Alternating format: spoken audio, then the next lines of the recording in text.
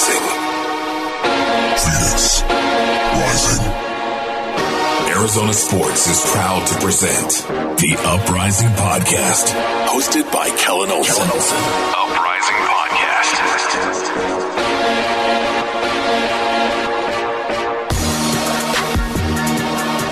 Hello there, and welcome to the Uprising Podcast, a podcast about Phoenix Rising Football Club. My name is Kellen Olson, your host, joined as always by Jake Anderson. We got a couple of things to run through today. Jake, how you doing? Doing well. How are you, Kellen?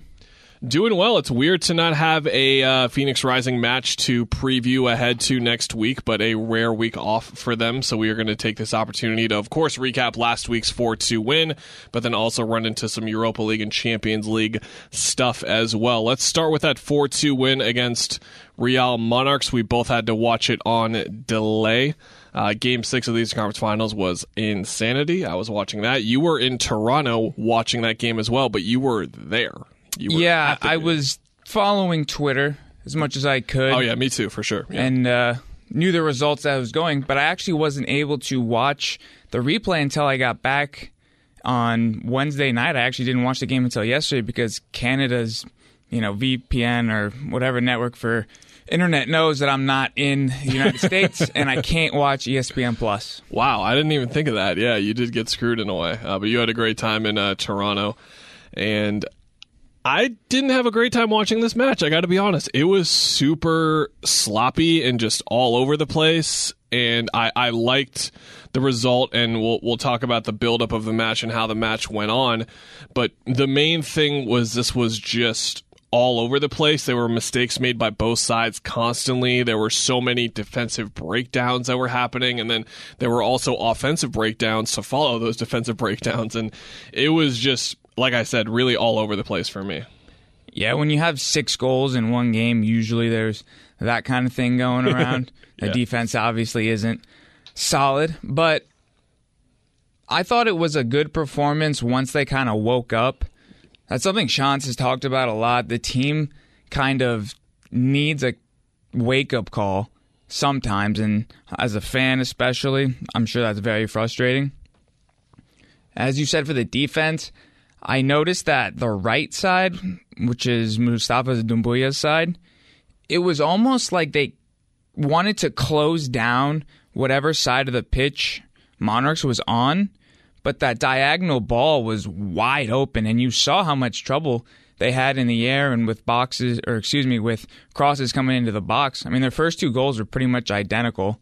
They're basically the equivalent of taking a corner short, because that's what the point is. You get the defenders moving, and obviously the corners were actually flown into the box and then headed away, but went right to Monarchs, and with all that stepping up to try to get everyone off sides, you kind of lose your man, and they were great crosses and great headers. You have to tip your cap there.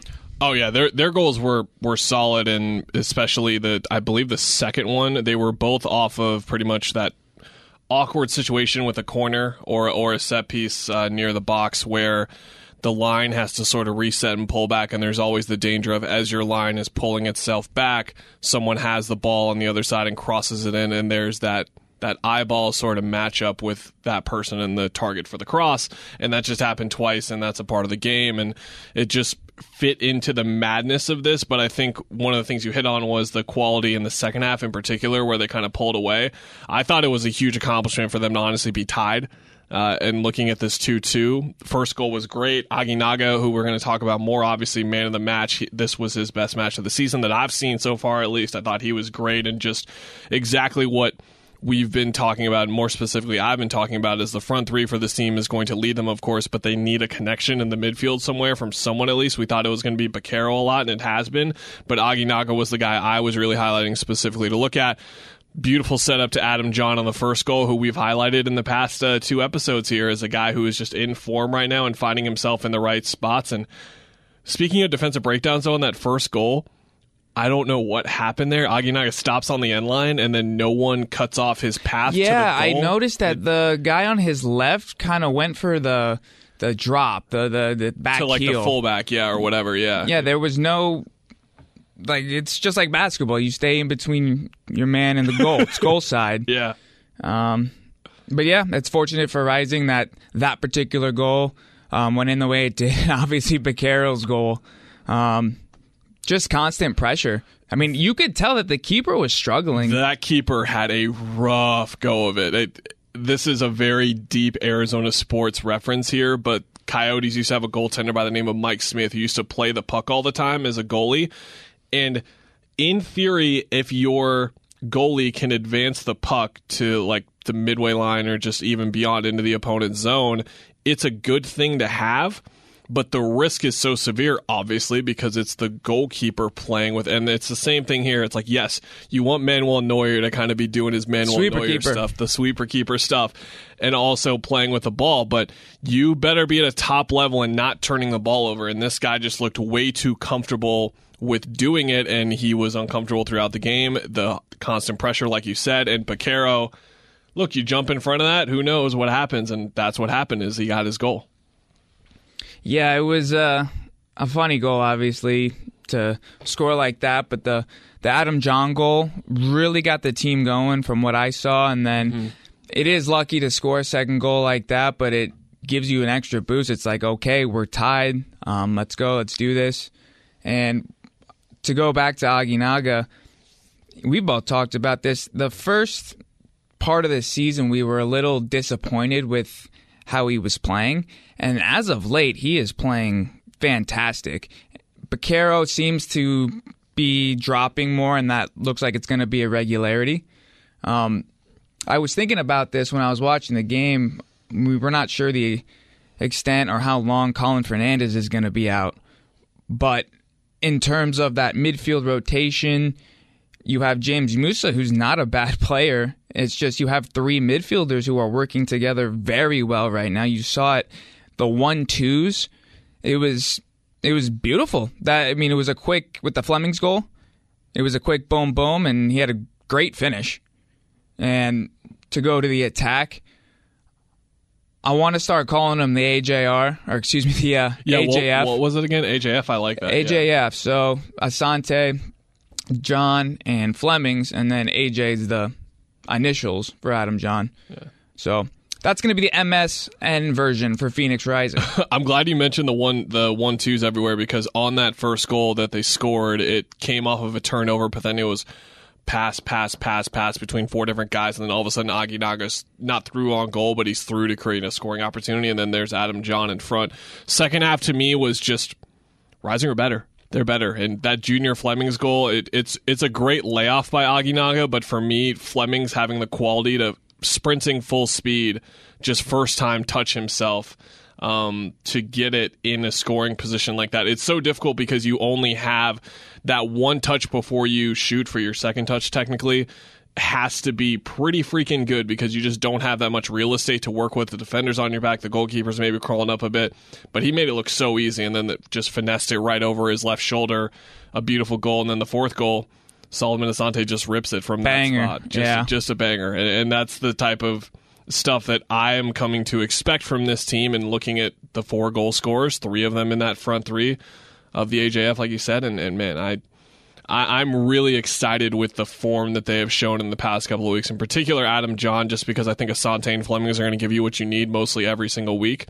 But seeing John and Aguinaga be the guys in the past 3 or 4 weeks that have stepped up the most has me really excited for the form that they can continue into for the rest of the season. And going into the break, I think that this wasn't exactly the result we were hoping for. I think I predicted 3-0 and kind of a thorough bashing, and this wasn't that. It was a very sloppy game, but for them to kind of compose, like you said, after the first goal and figure it out from there was really exciting. Only 8 shots for them in this game, which is very uncharacteristic of them, but scored on half of them, so that's quite the conversion rate.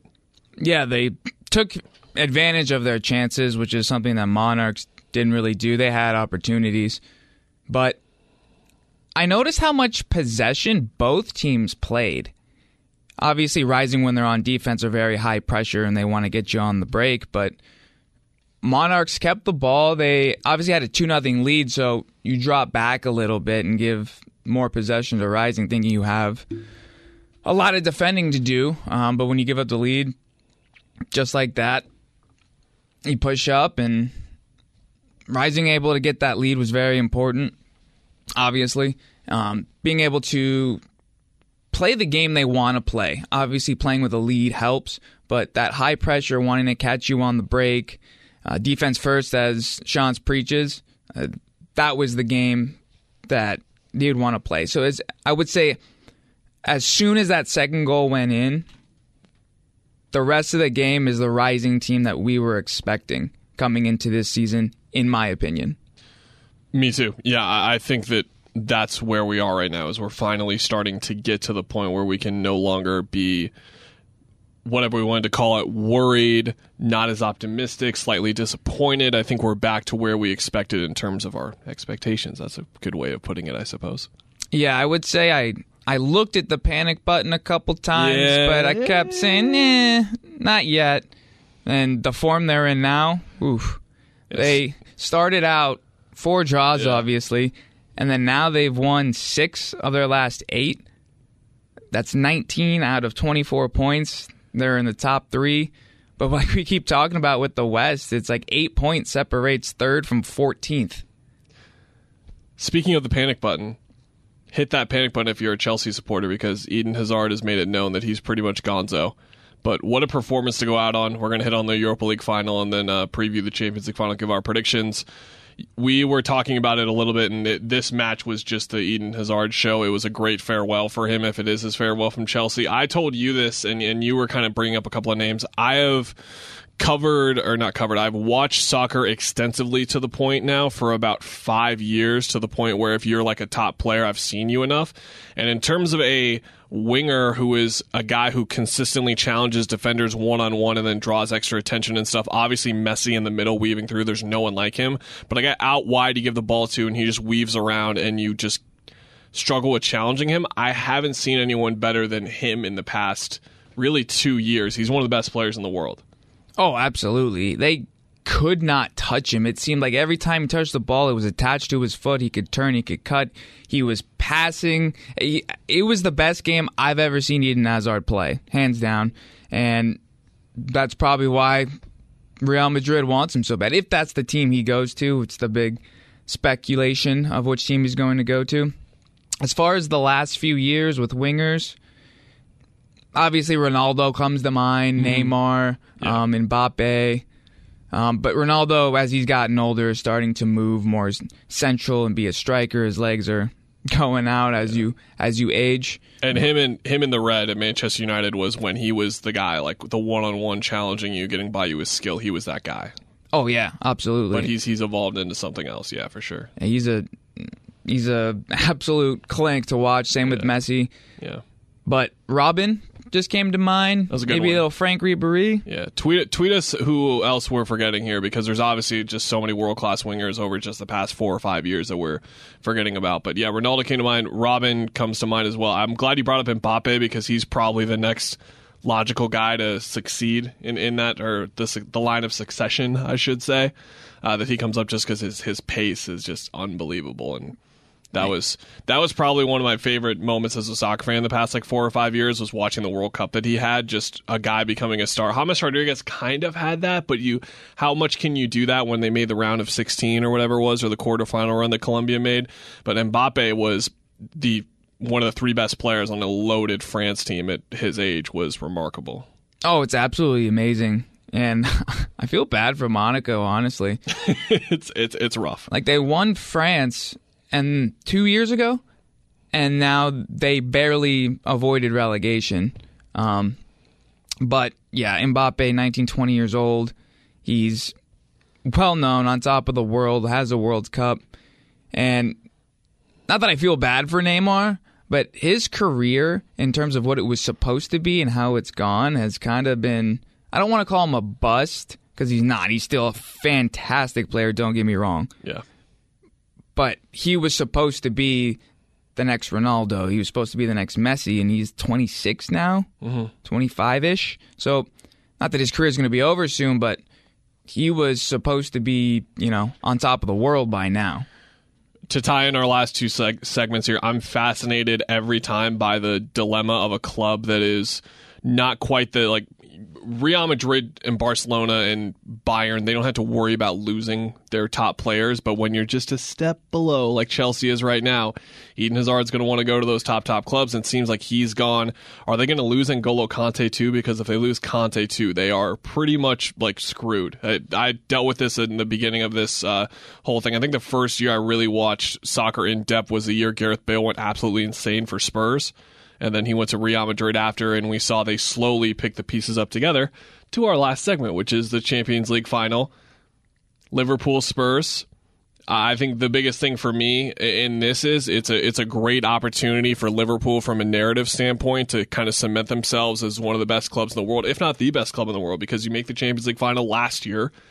You make the final this year. If you win it, just with the form that they have shown in the competition. Now, of course, not winning the league, and you can argue that in there. But for Jurgen Klopp, too, there's so much here beyond just England versus England or a Premier League team versus a Premier League team. I'm more fascinated by just the entire Liverpool dynamic and their rise again into one of the best clubs in the world.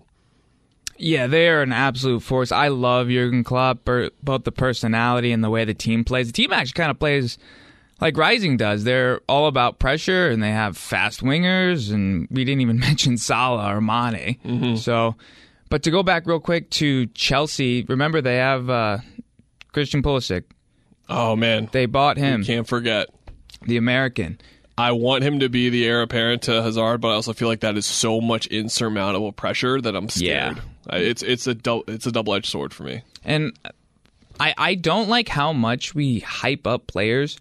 Like, I don't want him to have all that weight on his shoulders of you need to be the greatest American soccer player, which by the end of his career, I think he will be, because that 2026 World Cup that's here, I think he's going to be the man, the face of the team. But we have to remember, soccer is not a one-man sport. You have to have teammates. You have to work together. And I'm excited for the future, honestly. Watching the U20 team, and they're doing well. So, that's the future. The present, Champions League final tomorrow. I don't know. I don't know either. I want to pick Liverpool. I think Liverpool is the overall better side. It makes more sense. But honestly, you look at the cores of this team, right, and what I think the midfield to me is the biggest discrepancy, perhaps, because the front four there's not much difference there. And you talk about Salah, Mane, Firmino, but you look at the other side with Tottenham, they've got Kane, they've got Son, they've got Eriksen, Lucas Moura has been in incredible form in the Champions League. They've got so many dynamic options there. The midfield to me is gonna swing this, in my opinion, because Tottenham kind of has a couple of decisions to make. Harry Winks is a guy that they like to play more when they like to break things down, and breaking down Liverpool's press is the key to beating them. But do you go with a more defensive option instead because of that front three? So do you look at Eric Dyer, Victor Wanyama, or Sissoko more as the engine? I'm looking at that and what the front 11 or the starting 11 looks like to go from there. I am going to pick Liverpool 2-1, but I'm very, very skeptical about it and don't feel confident at all. I just think that Liverpool has the edge in terms of overall balance. Virgil van Dijk is one of the I've been saying one of the best players in the world, but he's the best defender in the world. He's the best defender in the world, and he's one of the best players in the world right now. If Liverpool win, I'd be willing to say he might win the Ballon d'Or as a defenseman, which, as we all know, never happens. I love watching that guy. Just not only just like the defensive plays, obviously, but the way he pings it around too. I'm a sucker for like the Pirlo, like 60 yards across, and he does it all the time. It's ridiculous for him as a defender to have that in his arsenal. Who you got here? Remember, Harry Kane's back. That is huge. Yes, he is back. He is an absolute monster. Just size and what he can do with the ball. If I had to. And the scariest thing about him is he has the service. We if we want to tie it back to Rising a bit, Adam John has the two wingers outside, and Christian Eriksen, Youngman's son, Dele Alli. I didn't even mention Dele Alli in the front four. I knew I was forgetting something, but how great of service is that for who is arguably one of the 3 to 5 best poachers / finishers around 18 yards and in the world? Who you got? I don't know. I something about me tells me to go Liverpool. I just think, but that's the thing is everyone's been picking against Spurs this whole time. They're the underdog. They're gonna win, right? Because that's how it's been. Liverpool was the underdog. They won. Ajax was an underdog until they played Spurs, and they were the favorite and lost. I feel gross saying this because it sounds like I'm on a talking head show right now, but this just feels like Liverpool's moment to me. I feel like this is what their the Jurgen Klopp era really has been building to, is this moment when they win the Champions League. And I think not only is it a big moment for Liverpool, but it's a big moment to see one of England's clubs clearly as one of the best teams in the world, because Man City has been at that door for 3 or 4 years now, but they just can't make progress in Europe to qualify themselves. But Liverpool's in that discussion, and they'll break down that door if they win. I'm going to go 3-2 Liverpool.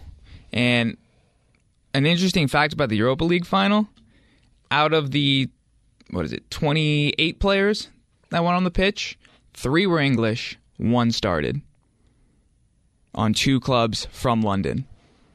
Quick shout out to Andrew Robertson and Trent Alexander-Arnold, 2 of my favorite players to watch just anywhere, and they're fullbacks, which is amazing. And Trent Alexander-Arnold talked about this week, and just making him want to expose the position more and what it's capable of, and I think it is dynamic, and he's showing why. And just the way that he set up that Origi goal, for example, he's just a really clever player and also has a lot of pace about him. I really enjoy watching him. We'll be back next week to get into the final a little bit. We'll recap it a bit, and we might have a guest on from Rising to look ahead and see where they're at this season and see where they are going forward. We'll talk to you then. Peace.